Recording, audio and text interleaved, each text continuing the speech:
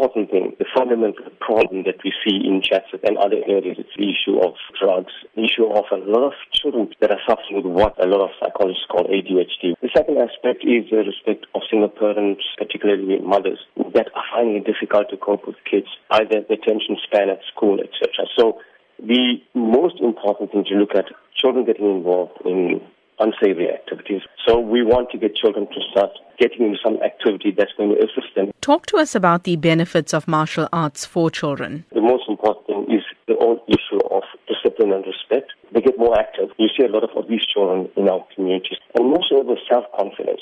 We found that children tend to become very, very confident of themselves. And the issue of focus, especially in children between 6 and 10. And the issue of building memory capacity. Lastly, obviously, the issue of self-defense. And we don't encourage children, I must stress, we don't encourage children to retaliate in terms of what happens at school or at school grounds.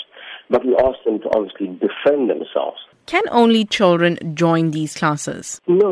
What we found, interesting enough in our particular grade school, a lot of parents bring their children. And we said that instead of sitting and waiting for the child for an hour or so, why don't you join and learn some self-defense techniques? And we find now it's very important, the child bonding with the parent, because we have a monthly bonding session with parents. A child needs to let loose, child needs to laugh, child needs to feel happy. And at that time, when the parents are taking part, when all the parents are together, and I say, laugh at your parents.